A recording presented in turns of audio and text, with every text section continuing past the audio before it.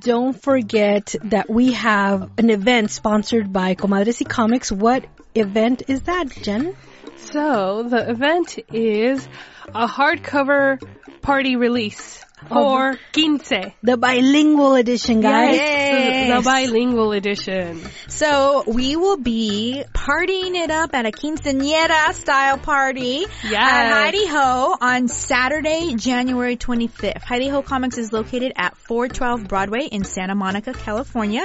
And I'm not sure as to the time quite yet because we haven't solidified all of that. But keep an eye out because as the information comes to us, we will get it all out to you guys. But we're doing all this planning early, and Fanbase Press, the publisher of the book, is hoping that by planning so far in advance, they're hoping to ensure the availability of not only the main creative team, which is Sebastian Kadlecic and the Stein-Kellner sisters. Ooh. So they also have contributors to the hardcover that they've invited, and the contributors are executive producer, showrunner, director, and actor from One Day at a Time, Gloria Calderon-Kellett. Yes, Oh my I'm God. so excited. Yes, executive producer, showrunner, writer for Mr. Iglesias, which is Peter Murrieta. I heard that show's great And on then Netflix. I actually really like Mr. Iglesias. Dr. Aldama, who is Frederick Lewis Aldama, who is the Dr. Latino or Doctor. Yes, he won an Eisner for Yes. his book about Latinx superheroes in mainstream That's comics. right. Yes. Yes, La Borinqueña, or no,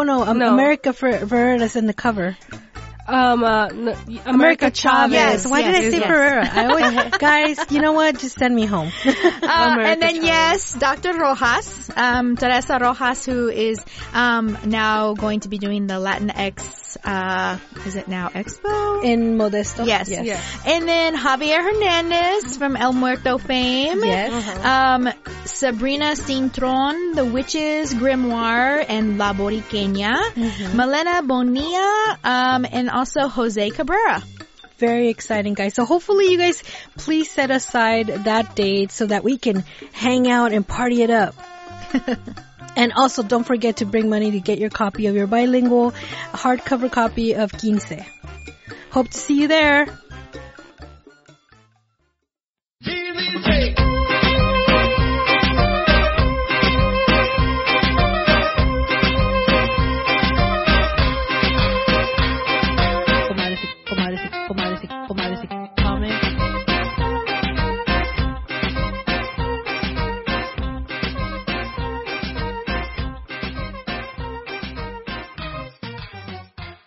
Hello and welcome to another episode of Las Platicas, episode number 14.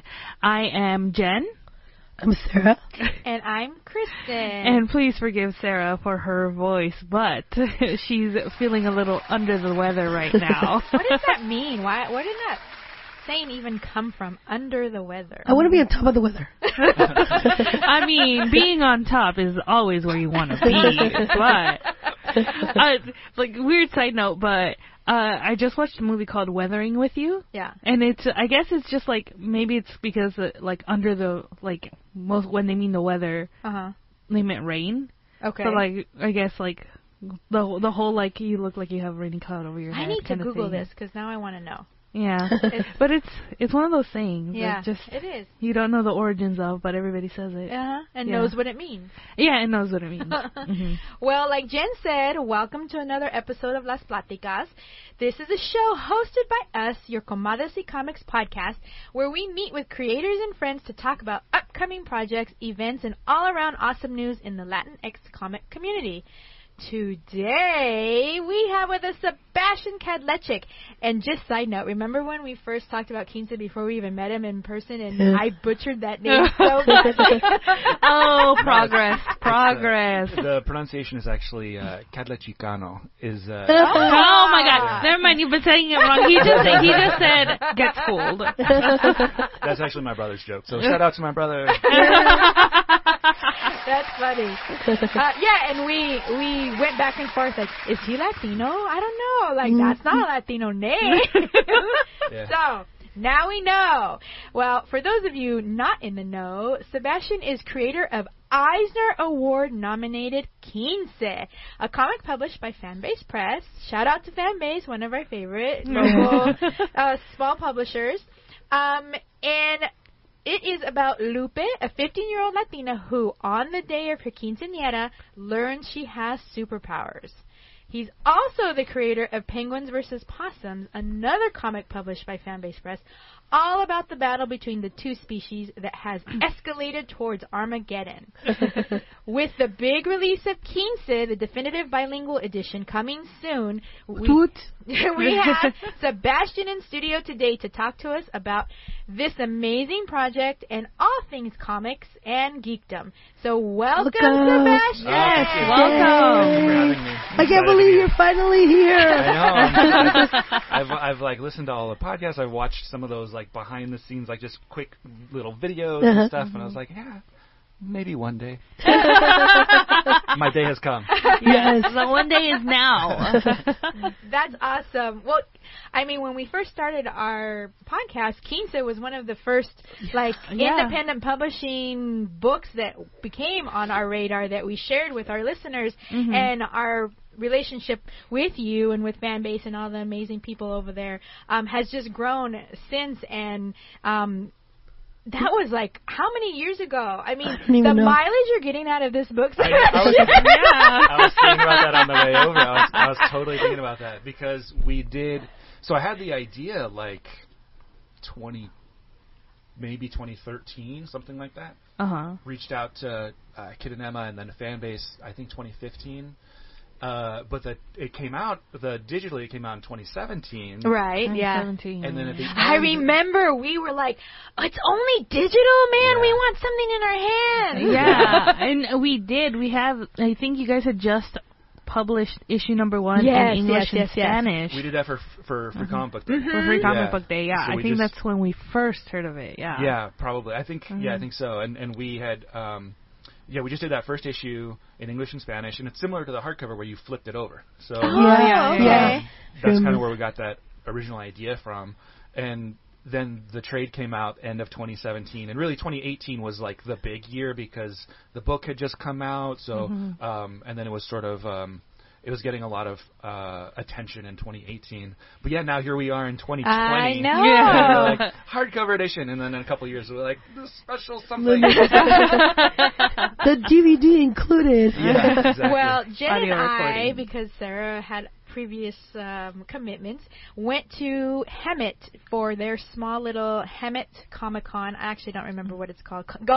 It's Hemet Get Your Comic On. Oh, that's cool. Yeah. And it's a little convention sponsored by the Hemet Library. Hemet, for those of you that don't know, is a little community in like the hills up above, like kind of close to Palm Springs, I guess. I don't know. Middle or on of nowhere, your way to Palm Springs, California. Yes, it's literally cows and just like pasture, and that's it. But we went and we had I think we had about 4 or 5 copies of Quince, and we sold all of them, and they were all, I mean, we talk it up all the time, and there were so many young readers, quite a few of them girls, who picked it up and they're like, I want this, and parents can't say no to reading. But it's so awesome seeing people who see it for the first time. Oh yes. So yeah. Yes. And thank you. I mean, you have always been such great supporters, and I found you three through doing Quince and found your podcast, and I just awesome. I fell in love with the podcast, and I've been exposed to so many more people in the community, and I discovered a community, only through doing it, and through finding awesome finds like this podcast and people supporting each other and stuff, and now we've been on a bunch of panels and stuff together. Yes, we have. It's I feel like the comadres are so much a part of the Quince journey. That's nice. I mean, I just recently saw that Univision interview where Yuri from YNC Comics was telling them about Lupe and Quince, and I thought that was super awesome. So awesome. It was so amazing. I didn't know it was going to happen or happen, and then they were like, oh yeah, and I saw the camera and stuff, and I walked over and I heard Yuri talking, and I was like, oh my gosh, this is awesome. And they're so great. They are. Yuri is amazing. We have had them on the podcast for Las Platicas episode as well. Yeah, I think the coolest thing is that they do the English and the Spanish. Yeah. Mm-hmm. So I think it broadens their audience. Totally. Mm-hmm. So, but yeah, I mean, I'm telling you, man, on Christmas Eve, I took out my book and I showed it to my niece, and she completely fell in love with it. I had to give it to her. Oh. But she just was like really, and her mom was like, I can't believe she's reading it. Like, she doesn't really read. Yeah. Mm-hmm. Like, I don't really see her pick up books. But she just kept on reading, and I was like, I could take some pictures of this. But yeah, she was super happy. That was awesome picture that was shared. Really nice. I was like, and she, after that, like when they were going back to Arkansas, she's like, thank you for my book, Tia. She gave me a big hug. Aww. It was super sweet. It was such an amazing thing that I just had with her through Quince. That's awesome. Yeah. Sharing comics with the kids of Arkansas. That's really beautiful. That's really cool. So, you kind of gave us a little bit of background about how Quince came about and everything, but we would love to have you introduce yourself to our listeners that might not know that much about you by telling them a little bit about your love for comics and how that led for you to yourself become a comic creator. Yeah, so I'm originally from the Bay Area, California, but up near San Francisco, and I've always drawn. I think my first introduction to comic books came through the Christopher Reeve Superman movies. Oh, yeah. I fell in love with those, and then people just started giving me everything Superman. And, that included a really large, I almost acted it out, but then I remembered we're on a podcast. But that included a really large format comic book about the Fortress of Solitude, and then a book that was a collection that was Superman from the 30s to the 70s. Oh, cool. Which was really cool to see how comics changed over that time. Mm-hmm. But I think that was my first introduction as a kid. It was really when I was in like 3rd and 4th grade, though, that I fell in love with comic books. And by then, I'd been drawing a ton. My parents split up when I was really young, and so my mom was a single mom for several years, and she would bring home like stacks of paper for me to draw on. So that kept me busy. I just drew all the time. Yeah. Mm-hmm. And before I even knew what I was making in terms of comics and stuff, but by 3rd and 4th grade, I really started collecting comic books. I was collecting Hulk and especially Amazing Spider-Man. Oh, yeah. And I found out about like back issues, and so I started. I mean, at that time, you had to actually go to the shops or clothes shops or go to the comic book conventions and stuff, and really hunt for that stuff and find the best deal and all. And I really got into it at that point and was creating my own. I was making my own comics, my own universes. I still have a ton of them from when I was like 9 years old, and I kept doing that through maybe when I was 15. And I kept reading comic books. But at some point around there, I started getting interested in like filmmaking and acting and all that kind of stuff. But when I was in college, I had a friend who was in the theater department who was like, oh, but have you heard of Kabuki? And and I was like, no, what's that? And so he introduced me to Kabuki, and I was like, my mind was blown. It totally brought me back into comic books. I was like, whoa, you can do this too? And I was particularly in college, I was very experimental with my artwork, and I was really, so deep and so like, philosophical and stuff. And David Mack through Kabuki, just that's everything he was doing, and the artwork spoke to me, the stories spoke to me, and so I was like, I gotta get mom and daughter relationship. Yeah. Right? And the all of the sort of female relationships, both in her head and out, like I just was like, it really spoke to me. Yeah. And so I started picking all those up, and I got back into comic books, and as a creative person, I also was just so inspired by what he did. Like, he threw away all the rules and just did, whatever fit that story, and it was just so beautiful. And so I was like, well, I want to get back into, making comics. So I kept doing artwork, and I think before we started, we talked a little bit about like spray paint art and stuff like that. Yeah. I've always been into experimenting with that type of stuff as an artist. Yeah. So even though I wasn't doing comic books, I was always creating artwork. Yeah. And then I came to LA as an actor, actually, and I had a friend who was really into comics, and he was like, let's make a comic book. So I did all this research, and that comic never came to fruition. But not too long after that, I was glad that I did that research, because I ended up working this job at Warner Brothers that was not exciting or sexy at all.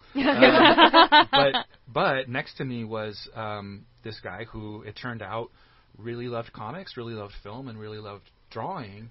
And it was sort of that sandbox love for me of like, whoa, you draw, I draw, let's draw. Yeah. And I actually had a table at the Long Beach Comic Convention. I was just going to take a portfolio, maybe sell some artwork. And we were like, let's make a comic. And so we did. And I had come up with Penguins vs. Possums when I was still in college and kind of built the mythology. It was for a school project. But we were like, let's do it as a legit comic book and like really take it seriously and still have all the fun and stuff, but do a comic book that we're really proud of. And we just planned on doing one issue to see how it went. And so that was the start, and we went to Long Beach, and the first hour was the most painful, because you're like, is anybody going to buy this? Yeah. And then one person does, and then another person does, and it was really awesome. And we actually self-published the first 4 issues, and then, which was so much work. But I would keep seeing fan-based press at all of these events, whether it was Indie Comic Day at a comic book shop, or if it was at a convention or whatever, and they just seemed so nice and so supportive of other creators and so hardworking and oh my gosh, yes. Right? I do not know where Barbara gets her energy. And I mean, I feel like everybody says it, but it's so true. They work so hard. Yeah. They're zombies. It is like, when do you sleep? Who do you sacrifice in order to keep going? When I found out that she actually had a regular day job, I was like, what? Same. I was like, there's no way. I thought this was your full-time job. Yeah. I totally did. Yeah. When I found that out, it was almost like Santa's not real. I was like, what? You can't have a day job? How do you have time to have a day job? Exactly. Yes. And so I kept seeing them, and they were like, hey, do you guys want to join forces? And so they published Penguins vs. Possums from our first trade through our final 8 issues and final trade. And I loved working with them so much that when I did come up with the idea for Ginza, they were the first people I took it to. Yeah. And they were kind of rebranding a little bit at the time, so I said, I don't know if this is going to fit with like what you're trying to do or your slate or whatever, but you're the first people I want to bring it to because I've so enjoyed working with you. And they right away were like, oh, well, no, this is what we wanted. That's awesome. That is super cool. I love the origin story, too, of Penguins vs. Possums. That's pretty funny. That's actually a really fun book. And from the bowels of Warner Brothers Studios. Yeah, right. All this was going on while I should have been doing my other job. But so this obviously is mainly Penguins and Possums, and it is a really silly idea, but we always said it's like a silly idea that we take very seriously. So we always wanted to build a really strong story and an epic, adventure, along with it being kind of funny that they're penguins and possums. I mean, like, the whole, Plants vs. Zombies thing, and they have built a whole entire franchise on an idea that was from an app game. Yeah. Yeah. And should have done an app game is what you're telling me. Maybe. There's still time. Yep. Never too late. Yeah, I have a quick question. Yeah. You know how, sorry for your loss, the character who passes away, he has a comic book coming out, and there's a splash page where his students make a mural. Yeah. And within the mural, there are words in the drawings, like of wishes, of thoughts and things that were close to his heart. One of the things was the teacher asked, do you know what Eisner is? And then his wife said, his widow was like, yes, that's a comic book prize. Was that a thought in your head? Did you even think that this would be nominated for an Eisner? No. I thought you were going, because Kit Steinkelner is the exactly. creator of Sorry for Your Loss. Yes. No, it wasn't important. You know what I mean? Like, I knew of Eisners, and it did seem like, because for anyone who doesn't know, the Eisners are like the Oscars of comic books. And so it always seemed like, why put that as a goal or whatever, But especially for Quince, it was such a personal story, and it was so much about, I guess I haven't gone into it too much, but, inspired by my family and wanting representation for my nieces and looking to my mom and, all of the amazing Latinas in my life. including my stepmom and her family, my wife and her family, you know, and it was always about that. And I think once we had pages to show, somebody at a comic book shop had brought up Eisner. Wow. Very early on. They had seen some pages and they were like, oh, Eisner. And I remember Fanbase kind of conveying that to me, and I was like, whoa, I hadn't even thought about that. And then it was sort of like you just put it on a shelf and you don't think about it again anyway because you just want to make the thing. It's also one of those things like, oh, like if it would be nice, but like it doesn't seem real, especially when there's so many comic books coming out. Yeah. But it's like it's a big deal, and like you guys did a great job with the book. It is 100% Eisner worthy. Oh, thank you. That's so nice. That means it honestly means so much. We were in the audience that year. Oh my God! Having to support. Yes. Your nomination. Yes. And we were there when she said Quince. Yeah. Oh, that's right. I forgot about that. We were very angry on your behalf. We yelled very loudly from the back of the room. Quince! It's so funny about the title, too. Well, first of all, for the Eisner, it was, for the nomination, it was absolutely surreal. Like, it was like you said, it's not something that you think is attainable. So it was like, oh, that would be cool, but I'm not going to hope for it because you don't want to be let down or you don't want that to be the focus, you know? So when it did, of course, we were elated, and it was such a cool thing because it also raises awareness of the book. You know, at any time, we were nominated for several awards, and what was always cool about it was then librarians found out, or you know, schools or whatever found out, and that was what was cool, is it raised sort of the awareness meter of it. But in terms of the title, I never thought about it. I was just always like, oh, it's Quince. Like, for me, right. it was the same. Like, yeah. And then somebody said Quince, and I was like, huh? Oh. Because I showed it to my uncle, like, before. I didn't tell people about it, you know, and I was like, oh, here's a postcard, because he lives in San Diego. So when we were there, I think for the Eisners, I was like, oh, look at this thing. And he was like, oh, Quince, oh, cool, you know. And I was like, yes. Latinos get it. Like, I don't know why these people are saying Quince. Every once in a while we get someone in the shop that I'll be like, and in this book, and they'll say that out loud. I'm like, no, actually, it's Quince. Yeah. It's a good, I guess it's a good sort of teaching or learning opportunity. Yeah. And it's funny, like, stuff like that is like, we automatically register it as Quince. Yeah. Like, it's just one of those words. And I have found that because of how I grew up as well, there's some English words that I look at, and I'm just like, I'm going to say it with a Spanish, how my mom would say it. Right. And, like, in my head, and not even thinking about it, and they're like, no, you're saying it wrong. And it's just, like, one of those things that kind of, like, make it authentic as well. Because, like, it's, you're bringing your own Latin identity to it. And I wanted to ask, how do you see your role in the comic book industry being shaped by your Latinx heritage and experience? Because, like, with just the name of the book itself, you kind of see as well. Yeah, no, I feel like my experience in the comic book world is 100% tied to it. Because, I mean, you bring sort of who you are. You bring your perspective. You bring your point of view. You bring the lens through which you see the world.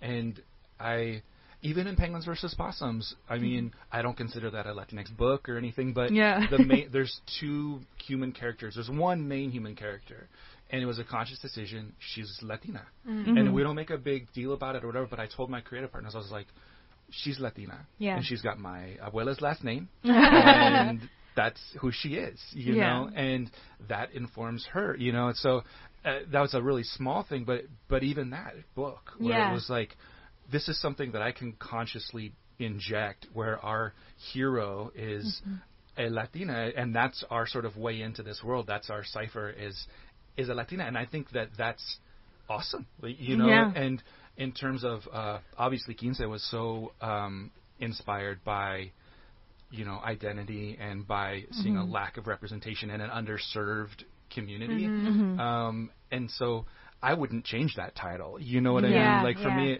because there was also in the trade, when we were doing the trade, there was talk of like, oh, what else are we going to do? Oh, we should maybe have a glossary of terms and blah, blah. And that's cool. That's totally cool. But there was a part of me that was like, you know, this is for everyone, but this is with Latinos in mind. And I don't want to try and tailor it or like have to change the name or have to because there's Spanglish throughout the book, to have to put in brackets or put an asterisk and then in the back you can figure. I was like, let's. I think through context clues people can figure it out, and if not, it opens up a conversation, and and everybody was cool with that. It was just a discussion that we had, but it just speaks to your point of like, in terms of authenticity and in terms of who you are informing your work, and also the decisions that you make within your work. I think it's totally tied to it, and now obviously my Keen said, as you said, I'm getting so much mileage out of it. But now I have other next creators come up to me and be like, "Oh, I was inspired by Quince," or "Oh, that's awesome. That's really cool. It's opened up doors for me on this project because you guys got the Eisner nomination," or whatever. Stories like that where it positively affected other Latinx creators.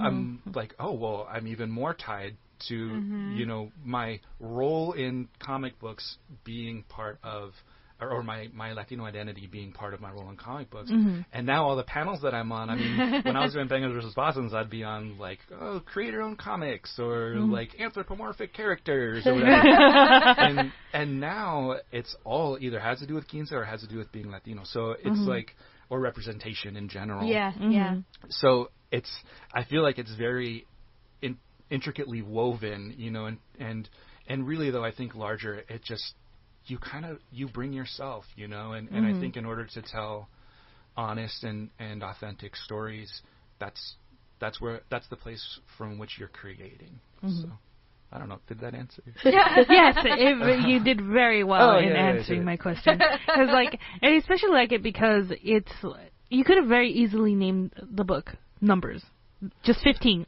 On it, right. Just 15, and I think even then we would have most Latinos would have gotten it because quinceañera, but other people would have been like 15. What do you mean 15? But then it would have been that 15 instead of quince. And that's very very Latinx. Yeah.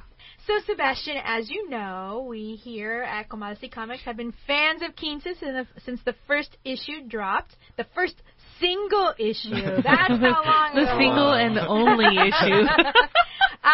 But with the new hardcover that's coming out, Quince, the definitive bilingual edition hardcover, it's coming out very soon, this month.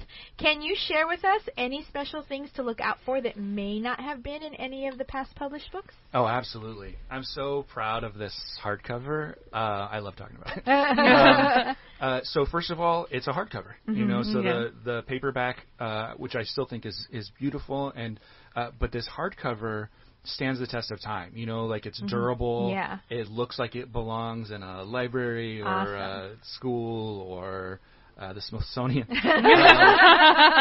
But Library of Congress. Yes. Let's make it happen. But I think the hardcover is just so. The first thing my wife did was put it on the coffee table. She's like, "This is like a coffee table book." Yeah. Because it's also oversized, so it's a much larger format than the trade paperback was. There's also a brand new cover that Emma did, which is really, really lovely. And then inside, there's all kinds of tasty morsels. So there's 2 forewords. One of them by Gloria Calderon Kellett of One Day at a Time. Okay. And she talks about Quinces in her foreword. Wasn't a copy of Quince actually in the show? You know what? I don't think that it was. We had signed a release and everything for it, and then we thought we saw a picture of it, and I think it turned out to be a different book. Yeah. I want to... Because I saw your other book in the Sorry for Your Loss series. Yes. I think Quince and Penguins vs. Possums are in Sorry for Your Loss. Okay. Yeah. Okay. But Gloria, first Latina to have this huge overall deal and everything. So she did one forward, and then Peter Murrieta, he is the showrunner of Mr. Iglesias. And I love that show. And he also, I think, worked on One Day at a Time. And he did Wizards of Waverly Place, which I didn't watch because I was too old. But on Disney? On Disney, yes. I didn't watch it either, but my little sister is currently rewatching it because she watched it when she was 6 or 7 and stuff like that. So I just hear it going on in the background all the time. Well, Peter, I guess he, in his foreword, had talked about this episode. So I was like, I gotta go check out this episode, because there's an episode where there's a quince. And yes. So I ran over to Disney Plus and was like, I gotta watch this episode. Yes. And it was absolutely delightful. You know, it's a story of they're sort of a magic family, and the mom never had a quince. And so the daughter does a body swap with her so that her mom gets to experience it. Oh. Sorry, Peter, spoiler for that episode, but it was... It's only been out for a couple years. I know, right? But it was really, really lovely. It was really lovely. And Peter's a really, really nice guy. And then we've got an academic essay from Frederick Luis Aldama, who actually is an Eisner Award-winning for his book Latinx Superheroes in Mainstream Comics. And he wrote this academic essay, and it's beautiful. It's like I read it and it was like poetry. I was like, I want to read an entire book of this. There is one. It's called Latinx. I was like, turns out there is a book. But he's been such a supporter. He's supportive of everyone. He really is. He's an awesome guy. He's amazing. And then there's a study guide by Dr. Teresa Rojas. Oh, nice. And that blew my mind, because I was like, there's a study guide of quince? This is incredible. It was so amazing. Yeah. And reading through it, I was blown away by that as well. And then in the back, there's also a letter from me that sort of talks about the origin of the whole thing and is very mushy. And then in the very back of the hardcover is an art gallery, and it's all Latinx artists, and it's all their version of Lupe in her costume. Oh, that's cool. And as somebody ammunition. as somebody who grew up on comic books, and I was an artist, I always loved seeing art galleries in the back where people did their version of a character. And now you have one. And now we have one. It's so awesome. Oh, and I didn't even say, so one of the biggest things, obviously, is the bilingual edition. So if you look at it from the front, it's the whole story plus bonus features in English. And if you turn it over and look at it from the front, it's the whole story and bonus features in Spanish. So. That's awesome. Yeah, that's super cool. That is cool. I love that. And we made sure that both sides are the front. So there's the UPC code on both sides of it. Oh, okay. Yeah. Oh, cool. I got to flip through it briefly before I gave it away, but I'm going to get my own copy again. I'm definitely buying another. That's right. You did an unboxing. Yes, I did. Because you supported the Kickstarter. Yeah, no, it was great. That's awesome. Okay. When I saw the picture and I read your comments, I actually didn't realize that it was the hardcover that she was reading. I just kind of glanced at it or whatever, and thought, oh, okay, cool. It was. I think I got the Abuela special, which pen, and a little like a little postcard that was signed. It was great. It was great. Awesome. Thank you so much for doing that unboxing and for sharing it. It was great. I was like, oh my God, I can do an unboxing. Because I really love unboxing. I just never have anything to unbox. So whenever I get a chance, I do it. I never would have thought of that, so I like it. Yeah, that's a good idea. So, how long between the printing of the softcover of Quince and then deciding to make it a hardcover, how long that process took? A long time? Or what enabled? I know sometimes it's very hard to get stuff printed in hardcover. Yeah. So, and Sarah just mentioned that she supported the Kickstarter. How did that work out? Did Fanbase Press initialize the Kickstarter, or did you? Yeah, that's a good question. So it wasn't officially a Kickstarter. It was just a pre-order. So we had different, but similar to Kickstarter, we had different tiers. So we had the Awesome Abuela special. Mm-hmm.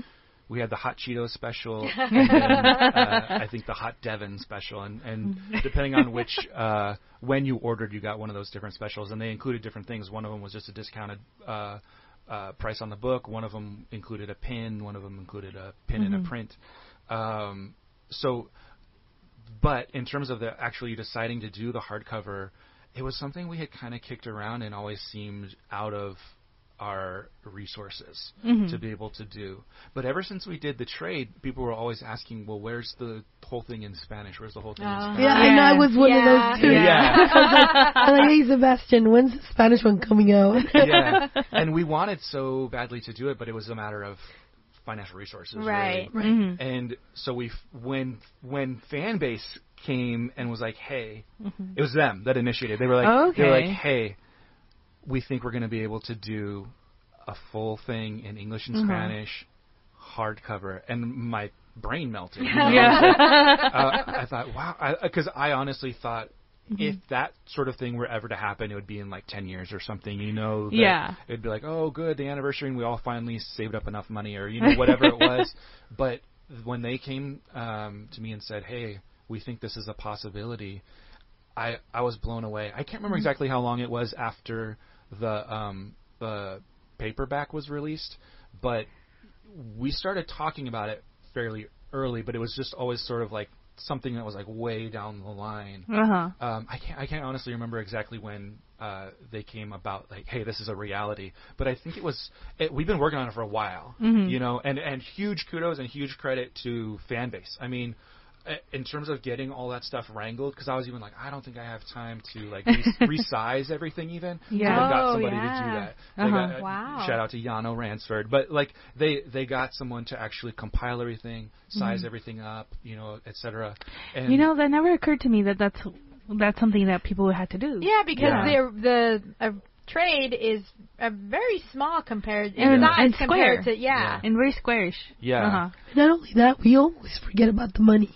Like, I'm here asking you every convention, so do you think you're going to come out with the Spanish version anytime soon in print? And it's like we forget that it costs money. Yeah. There has to be a market out there for it. There has to be a calling for it. And shout out again to Fanbase Press for making it happen. Yeah, absolutely. And hardcovers are not cheap. So but yeah, it was, big shout out to them for making it happen. I mean, that's them taking a gamble and taking a risk on hoping to get all that money back, and but they really felt that it was worth it, and that's something, again, you asked me earlier about Fanbase Press and stuff, and they've been so supportive from the jump, particularly with Quince. Like, and they've put all of themselves and all of their efforts and really making sure that we did hit awards, eligibility and all that kind of stuff, and reaching out and spreading the word and getting us in, as many cons and panels and all that stuff. And in terms of all the people that are involved, I mean, I just listed a ton of people that contributed to the hardcover, and I'm so thankful to them as well for their time, because I mean, everybody's busy, everybody's doing stuff, and to take the time out to say this is worth investing in, and I'm going to help spread the word about this too, is really means a lot. But yeah, Fanbase, Barbara and Bryant, they really got all those people, wrangled all those people. That's not something I could have done. So they initiated, and I would say, executed really well the hardcover. Well, that sounds amazing, and we shower praise on Fanbase Press all the time. But and you've talked a bit about your experiences with them. But do you have any recommendations to creators who are looking to publish their own work, and how, like, not just like with Fanbase Press, if that's a possibility, but just like how they to go about create, not just creating but publishing it, like officially. Yeah, and that's actually a great differentiation too. And I remember the first time I sat on the other side of the table, like how awesome that felt, and to have a tangible, when it goes from being an idea to being something tangible that you can hold in your hand and sell to people or tell people about, even, share that thing, is such a powerful moment. I think if you're starting out, I definitely would recommend Fanbase Press, but I do think their slate is probably pretty full. But I think reaching out to them, reaching out to any sort of small indie press is a really good way to go. You can also self-publish. That's something that I did for the first few issues of Penguins vs. Possums with my team, and it gets it out there, and then we went from that to a small press publisher. But I think I think doing it is that's such a. I don't mean that to sound like trite or whatever, but I think actually putting in that work, recognizing it's a lot of work. Yeah. Like it's a lot of work just for the production of the comic book. You know, I mean, there are so many hours where, especially with Penguins versus Possums, because there was, you know, several whole issues that I did the layout, the pencils, the inks, you know, and it's a lot. And those are big issues. We did like 28 page, and then the final issue was like 40 pages. Wow. Or something. So that's a lot of just hours spent. And for the first few, we worked traditionally, and then switched over to digital to speed things up a little bit. Yeah. But like recognize that's a lot of work. I eventually had to go, okay, you need to spend some time with like your girlfriend so that she can become your fiance, and then your baby mama, and then my baby mama. But that's a real thing, like how much you're investing. Because I think sometimes people do think like, oh yeah, I want to do it, it's gonna be easy, you know, blah blah blah. But if you really care about it, you really want to do good work, it's a lot of work.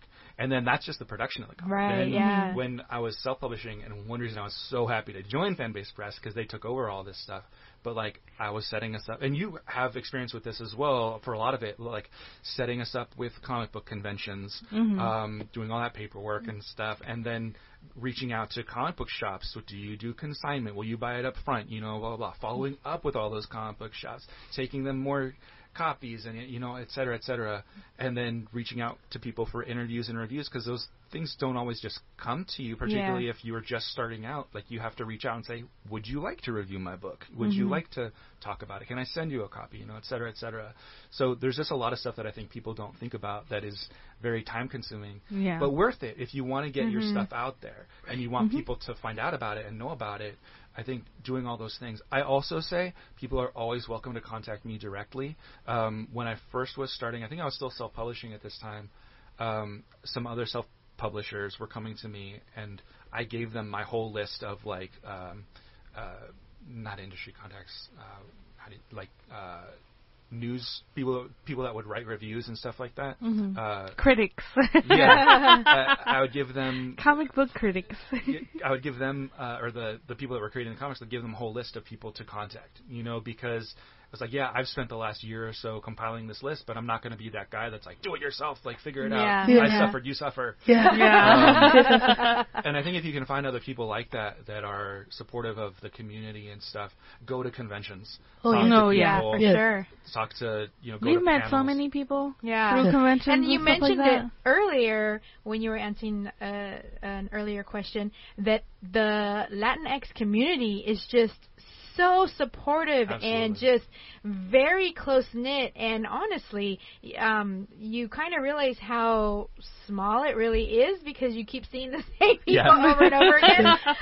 But the groups, whether it be on Facebook or in real life or whatever, that we've just become a part of doing this podcast, have all been so positive and so supportive and just so amazing, and really are doing the work out there to just get eyes on Latinx creators and content, and I think that's amazing. Yeah, just like you, a lot of them are like, if you have any questions, please, you know, let me know. Like, there was this one guy I met in East Nerdtino in Pennsylvania, and he's like, I'm not the type of person who's going to withhold information. If you have any questions, or if you have anybody who has questions, give my email. And I'm like, wow, that's amazing. Yeah, I feel like that's so important. I mean, in terms of supporting the community, and because a lot of people don't know where to start, or they don't know, you know, they have an idea, and then they're like, you know, they've been paralyzed for the last. Actually, I met this guy at the last convention. We had done a Quince panel, and he came up after me. He waited, and he came up after me after the panel to talk to me, and he was like, "Hey, I've had these characters in my head for like 20 years, and I want to do something with it. And you really inspired me." And you know, and we talked for a while after the panel, and he was he actually said that he couldn't afford a Quince for his daughter, so the book really, you know, touched him, and he just felt really energized to like put his story out there and his character, and so. I feel like moments like those you only are going to get if you go to the conventions. You know what I mean? Whether you're on either side of that conversation, the only way you get that is from going to a convention. Yeah, definitely. And you touched upon being an artist. I mean, doing the art for Possums versus Penguins. as an artist, what would you tell our audience out there who want to hone in their skills as well? I would say, I mean, I guess it's a given, but practice. I mean, I talked earlier about how I was just drawing all the time. Since 9. Yeah. I was doing comics since 9, but I've been drawing since even before. And it's like, I didn't draw all the time to get better. I just drew all the time because I loved it. But I think putting in those hours, no matter what you're doing, you're going to get better at that thing. Practice, practice, practice. Exactly. Mm-hmm. So I think that is really important. And what I would also say is, with social media and with resources like YouTube, it's so much easier now to learn things. You know, like I learned how to letter comics through YouTube. I learned how to color comics through YouTube. Wow. And there's drawing tutorials all the time on YouTube, and people that artists that I grew up loving, like Todd McFarlane, he was doing just like drawing tutorials and like all of these for free. Yeah, and that is like, I don't know if people, I don't want to be like, oh, kids today, but like I don't know if people really do understand that, like the freeness of that is so amazing. And just not only the access of it. I mean, there was a time when you would have to go to a convention to get that kind of experience. I was just going to say that I'm like, the only time that I could actually see somebody like do something amazing was like watching David Mack paint in his book when I went to the convention, you know? But now we can see it on Instagram. Even on Instagram. On Instagram and stuff like it. Like, when the Venom movie came out, Todd McFarlane, as a promotional piece, did like I'll teach you how to draw Venom. Oh, really? Yeah. Oh, cool. And it was like he had a giant Wacom tablet. Yeah, like the really like nice ones, and I was just like, money. You're like, oh, that's how.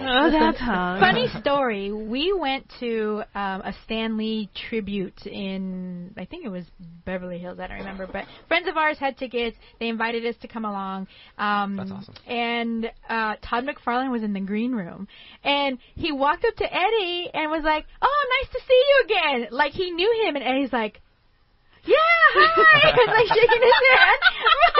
He's like, I've never met him before in my life. And I'm like, go follow him. Yeah, tell him you're ready to start that project. That's awesome. Hey, want to invest in a comic book store? Right?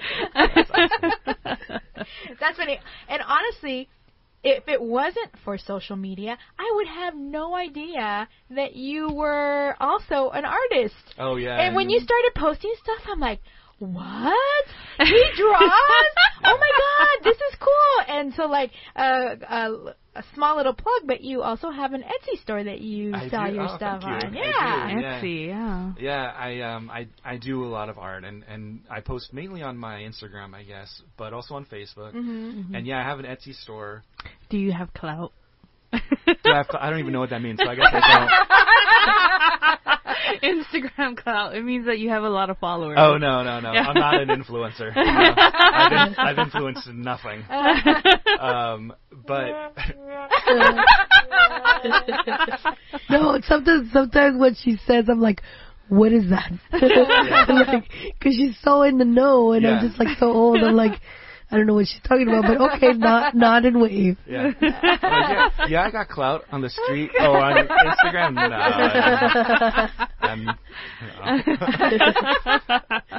But yeah, I have it. So it's so funny. I think it's called. So my Instagram is @SebastianArtist, but I think the Etsy store is like also Sebastian Artist. I'm horrible at this, but I do have an Etsy store. I'm sure you can find it. I'm sure I'm the only person that has my name in the world. That's funny, but no, yes. I think there was a Spider-Gwen or something that you might have done recently. I do a lot of sketch covers. And you just posted that it was sold. I'm like, what? How did I miss this one? I have a Spider-Gwen purse. I have a Spider-Gwen wallet. I have the sweatshirt, including the face mask. Oh, awesome. So, keep your eye out. Maybe there'll be another. Okay. So check out Sebastian on Etsy because all of his amazing art is up there. You touched upon it a little bit earlier about how Quince was all about identity for you and that was really important. But on a bigger scale, do you feel any responsibility in the Latinx comic community to really include representation in the work that you do? I do.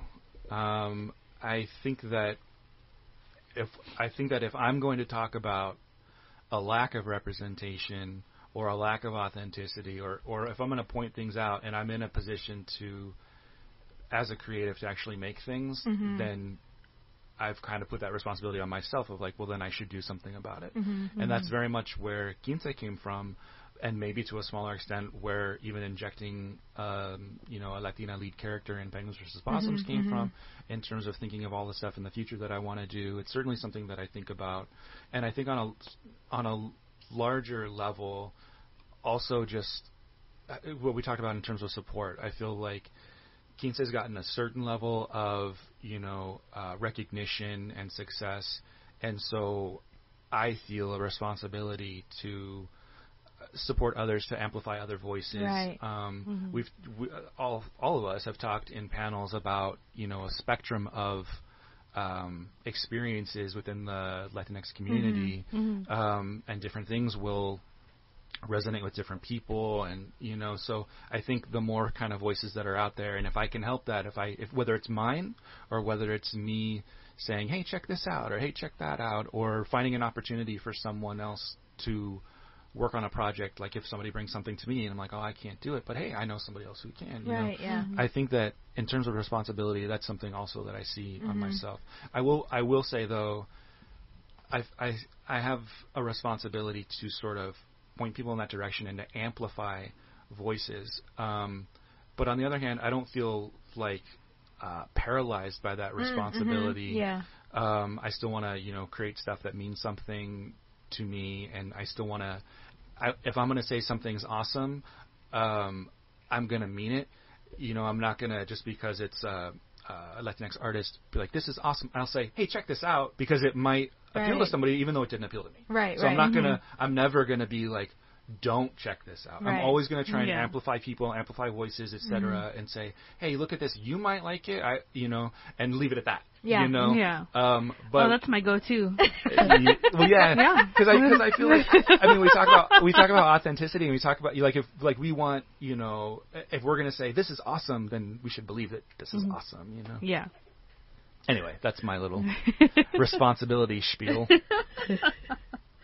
And so for any budding creators listening, what challenges have you faced with your projects, and what lessons can you pass on from what you've learned from tackling them? I know you brushed upon them briefly with Penguins vs. Possums and stuff like that, but more above that, how do you keep creating as well? I think that in terms of hurdles, that finances are a big thing. I think that time management is a big thing. I think also when you are starting a project, one thing Fanbase always says is to do a contract, and set all that stuff out. I feel like even if you don't do that, you should at least have that conversation ahead of time of what's expected of everyone, responsibility-wise and work-wise, and what everyone is going to get at the end, if anything, So you can have those conversations at the beginning so everybody's on the same page throughout, and you don't have to worry about it anymore. You can just focus on the creative part, rather than later when that stuff comes up, it's super awkward, and you have to kind of navigate that and still keep your creative partnership and your friendship and whatever else. So I think having tougher conversations in the beginning and honest conversations in the beginning is really helpful in the long run. And then the other part was about keep creating. I think I don't know if creation begets creation, or if it's just like you honestly, for me, I think that I always have ideas running through my head, and I always have fragments of projects that I have written down either in a journal or on Google Docs or whatever it is. And it's about deciding which one you're sort of going to pursue and invest so much time in. And usually for me, maybe as things get busier or whatever, I'll need to adjust this. But certainly for Penguins vs. Possums and Quince, it was a matter of like the things that keep gnawing at you are probably the ones that you are most invested in, and that you should do. Like for me, if I'm like, oh, I'll get to it, and it just keeps at me, you know, like in my head and in my heart, and it's just like, no, and finally you get to the point of like, okay, I got to do it. I got to do something with this, you know, and Penguins versus Possums, you know, not that it was like my heart necessarily, but it was like, oh, there's something here, and I kept revisiting it even after college. I'd do like spray paint art with it, or I'd do T-shirts that I'd sell, or I'd do little fun, you know, short form things with it, and then it finally found its full life as a comic book. And with Quince, I had thought, oh, this will be a great TV show, or, you know, blah, blah, and I kind of tucked it away. And I was like, oh, well, this will be a great comic book, but I don't know if I have time right now, and, you know, blah, blah, blah. And it just was like, no, I got to do it. I got to do it, you know, and certainly a huge trigger being my family, where I was just like, okay, I'm in a position where I know how to make a comic book. I'm going to make this comic book. Moving forward, I think maybe if you're a creative person, maybe they're always just kind of coming to you. I'm not really sure. I don't know. Maybe it's magic. I'm not really sure how to describe that. You just gotta get in the zone for the next 15 to 20 years of your life. I guess that's what it is. Here's why it's great is a podcast that you co-host. Because, guys, he's also a podcaster. The tagline is, we take what you hate and we tell you why it's great. Tell us how that idea sprouted. And tell us what is your favorite episode. Okay. I never in a million years thought I would do a podcast. I'm an avid listener, long-time listener, first-time podcaster. I'm pretty private, I think, and I would maybe be concerned about like how many Sanchos I would reveal. But I was just like, I don't know. But a while back, I had actually I do it with John, who also worked on Penguins vs. Possums, and we had become writing partners. He had been writer's assistant on Supernatural. He wrote a couple episodes of Supernatural. Ooh. Yeah, super awesome. And I love Supernatural. I loved it. I know it's ending, right? I think is it officially over? I believe it's the last season. Yeah, last season. But it's like that TV show went for a long time. I started watching it in 2005. I tried to start watching it because it was kind of the replacement for Buffy. Yeah. And I just could not get into it because I miss Buffy so much. Exactly the same for me. 100% exactly the same. I was in 2005, I was in 5th grade. We get it. You're young. I was 10 years old, and I was just starting to realize, like, hey, I like this monster business. Oh, cool. So I started watching that. Behind my mother's back. It was like Spiritus and all that shit. They're coming through the TV. They're coming through the TV. They're going to possess me. Whatever. I get that. I absolutely get that. But yeah, he so he was a writer's assistant on that show, and he had been, pursuing being a writer, a television writer. Mm-hmm. And funny, identity comes into it again, but his reps were like, oh, well, what if we teamed you up with a Latino writer, then you'd be a writing team and you'd have a little bit more diversity and blah, blah. And he was like, well, if you're going to team me up with a Latino writer, I know someone and I'd rather just write with him. We've worked together and, blah, blah. Mm-hmm. So he invited me to be his writing partner. Oh, nice. So we were writing partners for about a year. And during that time, we're writing stuff and generating stuff, but you don't get it as a vacuum, So right, yeah. And we're going out on meetings and didn't really have much to talk about besides Penguins versus Possums, Mm-hmm. So we're like, well, we need something where we can direct people to it, and they kind of get a little idea of who we are, what our personalities are, and whatever. But again, I was like, I'm not a podcast guy. I don't know. And it was really where that came from was John. That's his baby, I feel. Because mm-hmm. he said, well, what if we do kind of go against all the podcasts and YouTube and whatever that are saying why everything sucks, why the thing that you love is actually a big pile of crap, and you're an idiot for liking it. Mm-hmm. Well, what if we did the opposite of that and looked at stuff that people are usually like, oh, that's kind of dumb, and we're like, no, we love it. Here's why. And were you the ones who did the Twilight? Yes. Oh my God. Yes.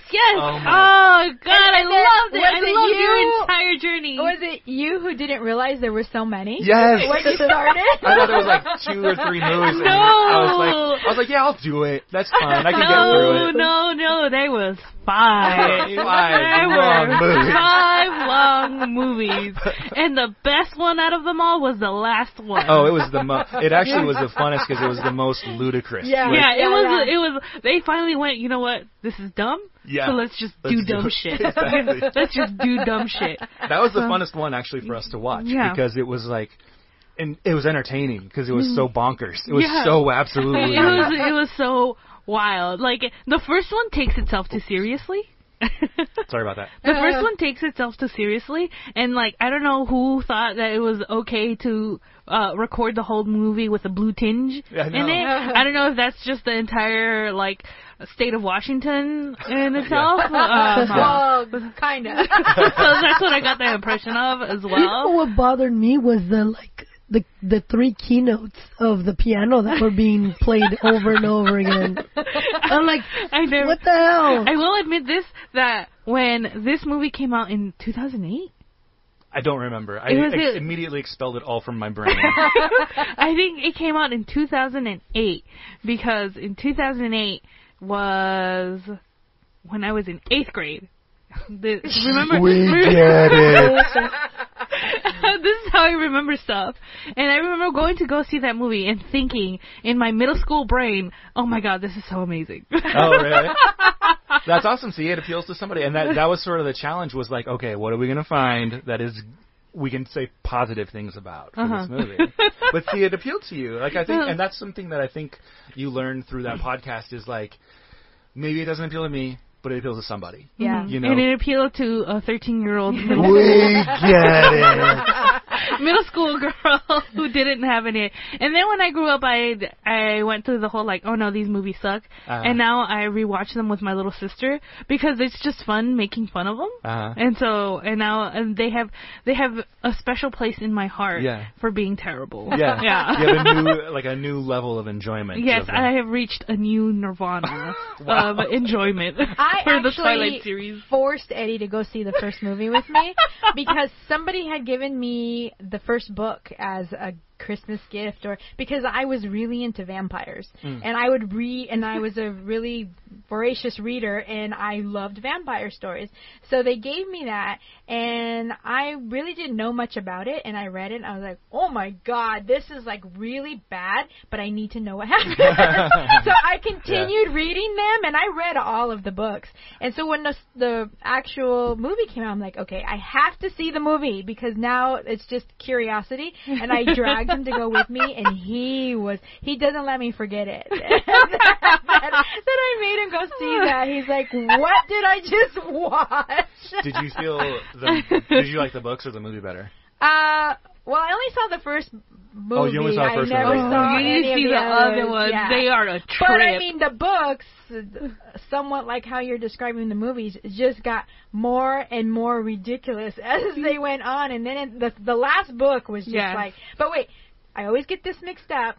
Twilight started as fan fiction, or was it? No. Grey. 50 Shades of Grey was originally Twilight fan fiction. Okay, got it. Okay. Yeah. That's a nice little internet tidbit history there. Yeah. God. But I actually really like the spin. The positive spin on finding things that that maybe a majority of people think suck.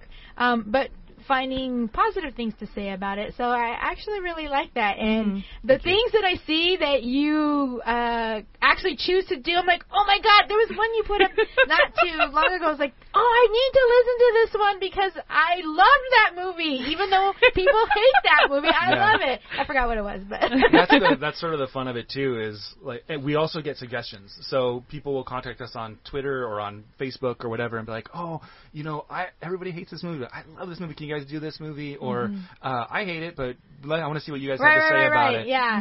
And so we have mainly done movies, and those are the funnest for me because I love movies even if they're bad. I just love the experience of it. Yeah. And but we've also done like, I think it was Applebee's or something, like, That was fun in its own way, just because Applebee's. It was Applebee's, you know. The McDonald's of the fast food chain. Yeah, and it was like we ordered We ordered so much food because we're like, oh, we got to experience everything that's here, and I felt like crap. I bet. And then we recorded, like felt disgusting, and just recorded our groans basically of our experience. Oh, but did you go during 25-cent Margarita Day? No, we blew it.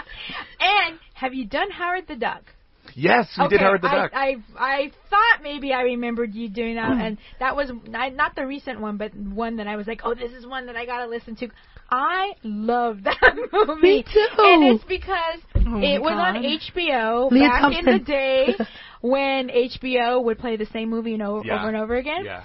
And that was one of the movies, and my brother, he's 12 years younger than I am, was obsessed with it because he was 12 years younger than me. Yeah. He was a little kid, and talking duck and whatever. I don't think he got the sex scenes, but who did? Right. But so it's one of those movies that I just ended up watching over and over and over again, and just appreciated the insanity of it all, and I have such fond memories of it as an adult. That's me with the Mike Myers Cat in the Hat and the Grinch movies. See, I'm not there. Yeah, because my little siblings were obsessed with those movies. We rewatched it recently because they're on Netflix, and I was watching it, and I was just all like, I did not know that there were this many sex jokes in this Dr. Seuss movie. And another thing was just like, this is basically, I want to watch this when I'm high, because it's like high octane nightmare fuel stuff. I was just all like, oh my god, they let them make this to a Dr. Seuss movie. That's to funny. Dr. Seuss idea, but it was but I enjoyed it because I remember whenever I would take care of my little brother and my little sister, they wanted Jenny, put on the Cat in the Hat, and I'd be like, okay, we're gonna watch the Cat in the Hat for the 5th fucking time. But how old were you when you were when that movie came out? I don't remember when it we came get out. it. But I want to say they were 4 or 5, and I'm 7 and 9 years older than them. Oh. So I was 12. You presented your age to me in the form of a math problem. I barely remember these things. So was one of the episodes you talked about your favorite? Probably Howard the Duck was definitely one of my favorites because I loved that movie growing up. Okay. And then the first one that we did, the very first episode of the podcast that we did was Rocky V, which is pretty universally panned, but I loved the movie growing up. Okay. And then we did Space Camp. Oh my god, I love Space Camp. That's one of the ones that I was like, I gotta listen to this because it's a cheesy 80s movie that no one remembers, but I loved it. And Please take my hand because wanted to go to Space freaking Camp. I did as well. And you're one. I even talked in the episode about how no one knows what the hell I'm talking about.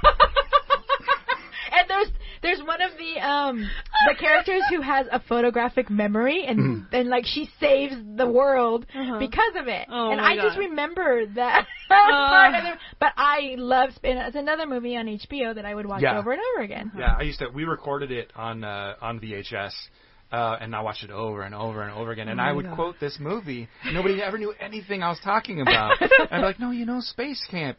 Nobody ever knew what I was talking about. So it was worth coming here tonight just to have that moment. Solidarity. For obscure 80s movies. Exactly. Some 80s movies get all the glory. Yeah. And, everyone knows Space Jam wasn't the 80s. I don't know what it was. The 90s. We get it. That's going to be our thing now. But all the John Hughes films and, all of those teenage movies. Yeah. But, Space Camp, Howard the Duck, there's so many like B movie obscure ones that are out there that I absolutely love, and that I kind of forgot about until like things like that bring it back up into my consciousness. I'm like, oh my God, yes, I love that movie. So now I gotta go online and try to find it so I can watch it. I heard about Space Camp the movie.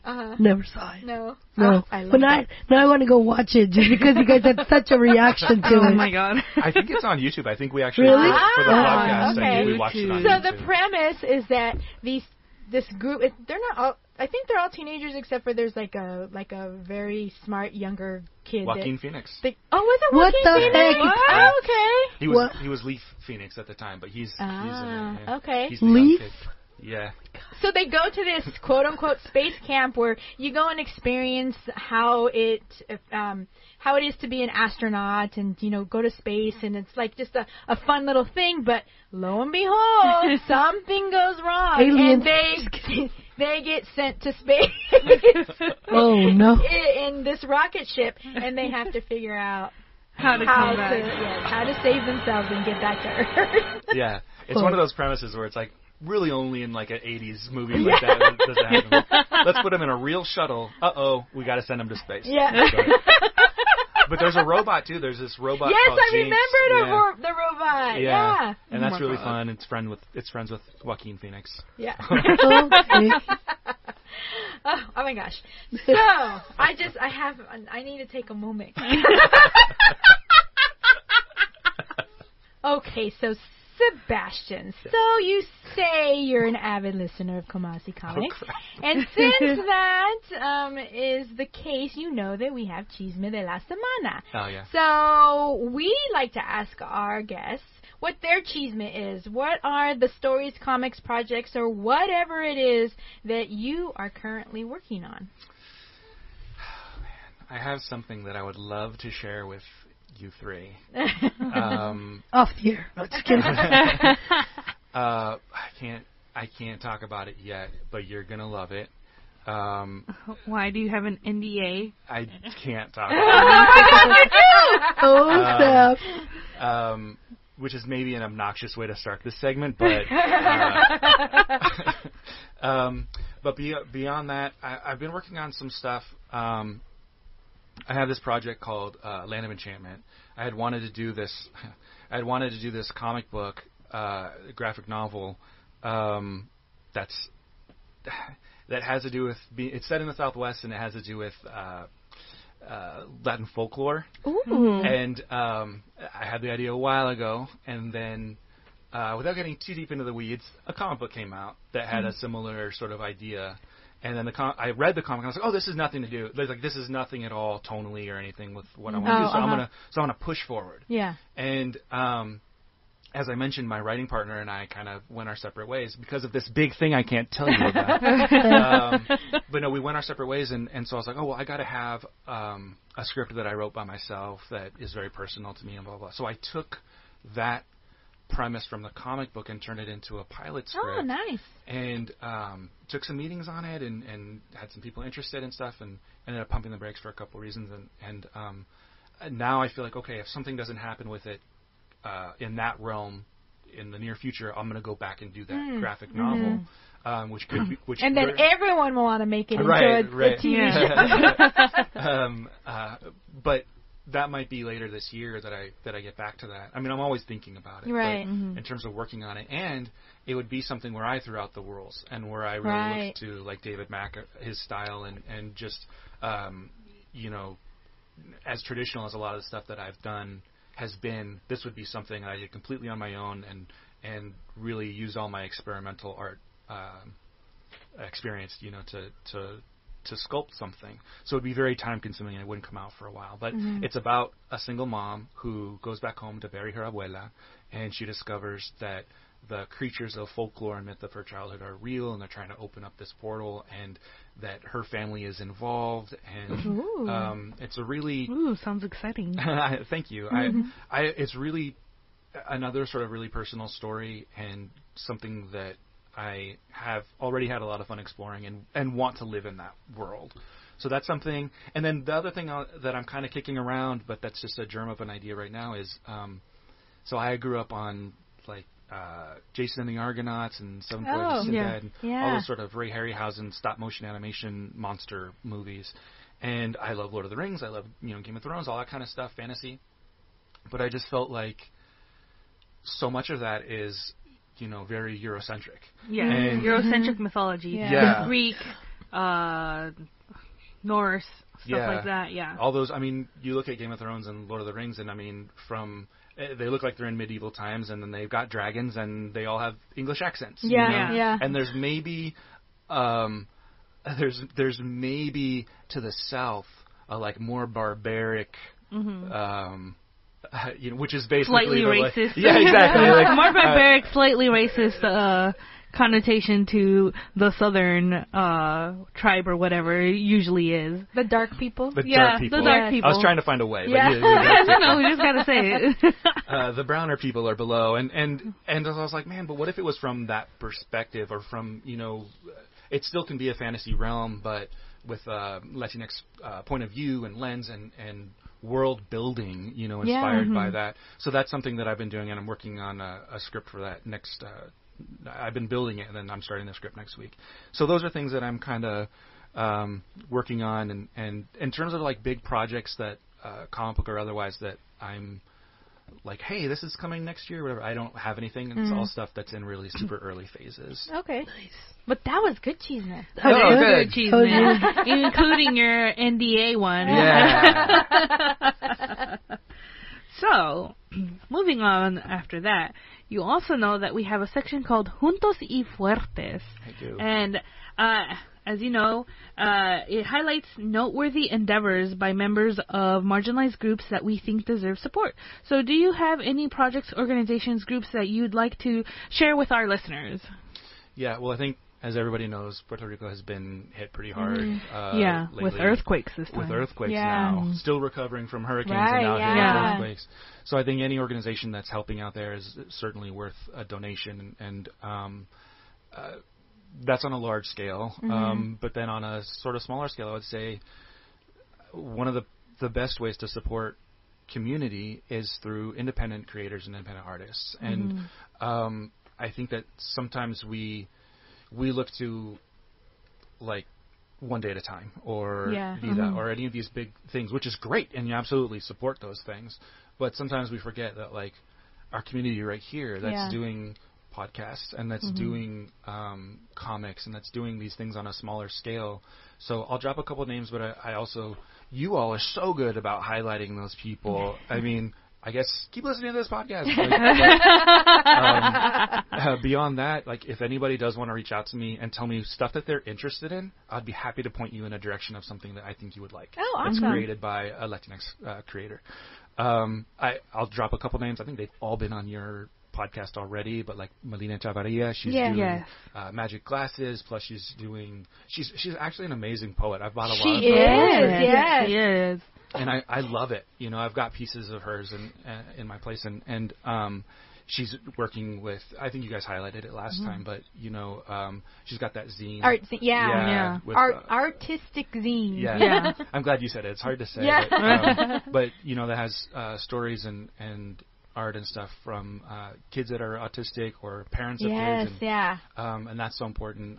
Henry Barajas has done so much from a more journalistic point of view, and I think it's worth supporting that. I just saw him last weekend at a comic convention, and I have not read Jalisco yet, but I know you folks talked about it last time, and I think just all those things are worth giving a shot and worth kind of checking out. And I just met Kaden and Amanda last convention as well. But there's just always Saint Sucia. Yes, I love that. I get stuff from there all the time. Yeah. Amazing. Again, book of poetry, a comic book about, or not a short form comic about, the death of a father and stuff like. I just think the stuff that they're doing is really important. Yeah. I believe based out of San Antonio, Texas. But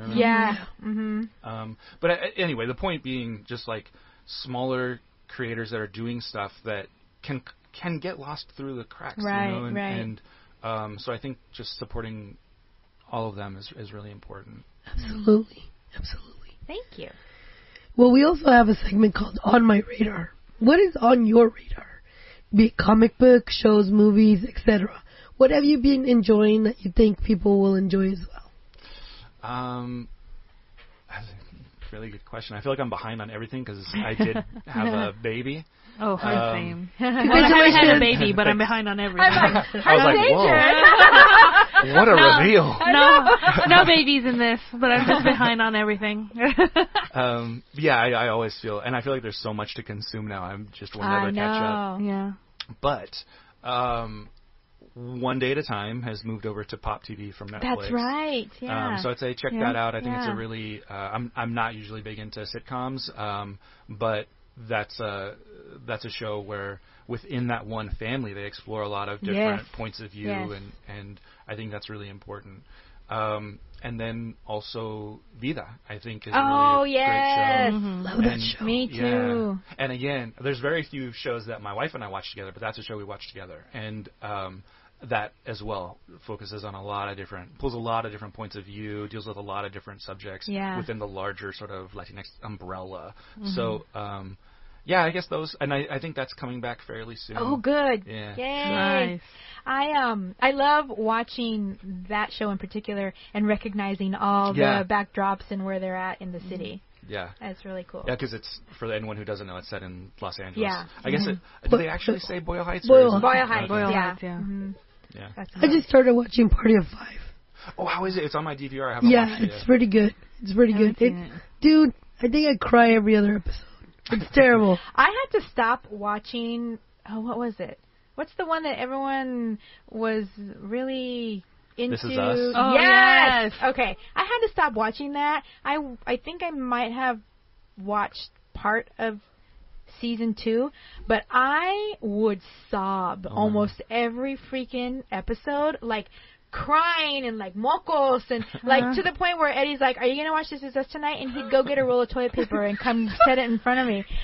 And I had to stop because it was like emotionally taxing for me, and I haven't gone back to it because I was just like, I don't know if I'm ready to do that again. You guys are saying all these hardcore like sitcoms and like emotional stuff, and I'm like, the last thing I watched was The Mandalorian. I love that too. I thought that was so awesome. You see, Pedro Pascal, like, gotta support my dude. Yeah. He's Latino. Yeah. Okay, we were talking about this because I didn't know who The Mandalorian was when I was watching it. I didn't know who the actor was. Oh, okay. And so as I'm watching it, I'm listening to him speak, and when they took that helmet off of his head, I was like, what? Me too. I thought I expected, like, just the way he spoke, like, I don't know, like, total white dude under there. Yeah. And so then I had to look him up. I'm like, he's Chilean? And I was like, oh my God, there's Latino in Star Wars, another Latino in a major role in Star Wars. Man, after they did my boy Oscar Isaac like dirty like that, I was just like, come on, Pedro Pascal, you're our last hope. Since Diego Luna's dead. oh, mi Dieguito. But no, it's seriously like, I was like, I thought Pedro Pascal was in this, but his voice was like so white, right? Yeah. And I'm like, I thought it was the snake from Game of Thrones.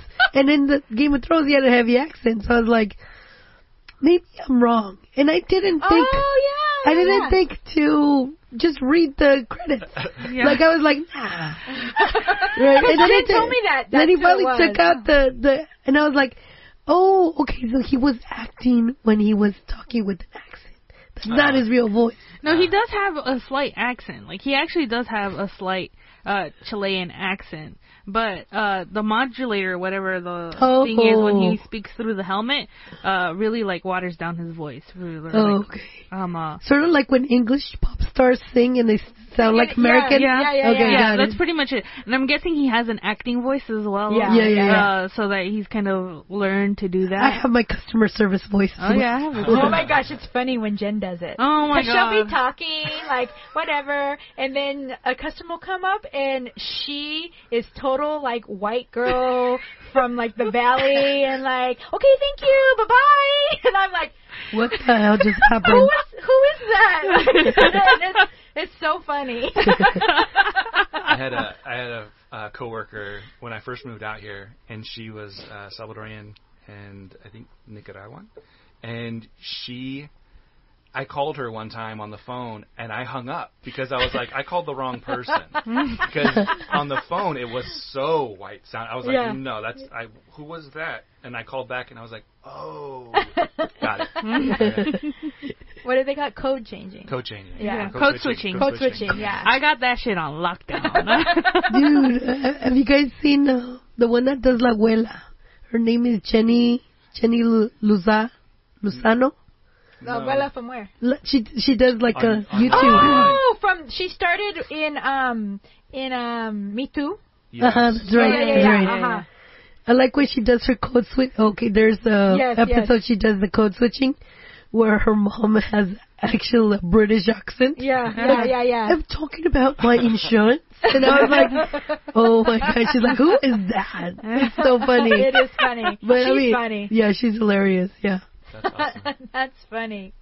Oh, so you said earlier you're not good about this, but I hope you're prepared, Sebastian, because we want people to find you and to buy your stuff and to support you. So how can our listeners find you out there in the big world of social media? So my Instagram is @SebastianArtist. You're welcome to find me on Facebook. Again, I think I'm the only person in the world with this name. On Twitter, I'm @SMKADDY. SMCaddy. It was sort of, I did poetry for a while, and that was my name. But I don't do much on Twitter. Yeah. But you're welcome to follow me. And reach out. I have had people reach out, and we start talking about other stuff offline. That's cool. That's it. And then in terms of the book, go to quincecomic.com, fanbasepress.com. It's available it actually is available now. It came out on the 15th officially. So Get it? Get it? So it's available on Amazon and on the website. And there's a pretty cool event coming up. Yes. So make sure that you remember that we have a Quince definitive, what is it? The definitive bilingual edition hardcover release party at Heidi Ho Comics at 412 Broadway in Santa Monica on January 25th from 7 to 9. There's going to be food, and Jen, actually, I just recruited her to make the playlist for the evening. Yeah. So, nothing but... Pura banda. And there's did I say food? There's going to be, we were talking earlier and I had this idea. There's going to be a photo booth. I swear, we need to get little packets of hot Cheetos to be props in the photo booth. So you guys got to come out. It's free to the public, and come and support and come and buy the book because it sounds amazing, and I can't wait to read all the new content. And get your book signed. Yes. Yeah, we'll all be there. And get your book signed. They sell it on eBay for $50 million. She was holding her pinky up to her mouth when she did it. So, Sebastian, was there anything that you wanted to share with us that we didn't ask you about, or something that you're like, I really need to tell the comadres this, or anything that... Could be personal information as well. Well, we talk chisme here about ourselves, people we know, people we don't know, anybody and everybody is fair game. Yeah, absolutely. I mean, mainly... when you said personal information, I was like, you mean like mother's maiden name? Griego. Why did I say it? I just want to say thank you, honestly. Thank you for having me here, but also just thank you for what you all do. You know what I mean? I found out about a lot of different projects through your podcast, and I have said this since we were on probably the very first panel, but it's always an honor to share a panel with you all, and I just think you're doing the good work. So I just want to say thank you. That's it. Thank you. Thank you. Super sweet. I know. We'll pay you later. Awesome. Well, thank you so much for coming, and I have to let all the listeners know that you made it a mission to get out here today because you are from over the hill, and far away. Yeah, and far away in the deep. I mean, not deep valley, but I mean it's far away from me. Anything past the 10 is like another country to me. So it felt that way a little bit coming over here. And you travel snacks all the way to Compton to be with us in person. Yeah. And so we actually really appreciate when people do that, and we completely understand what it takes to do it. So thank you so much, and I've super enjoyed this interview. Loved it. So it has been thank a you blast. so much. Thank you so much. I haven't laughed this much in a while. So well, Sarah usually does the sign off, but she can barely talk. So this has been Las Prácticas, episode 14, with our amazing guest, Sebastian Kadlecic. And we have been your hosts. I'm Sarah. I'm Kristen. And I'm Jen. Bye. Bye.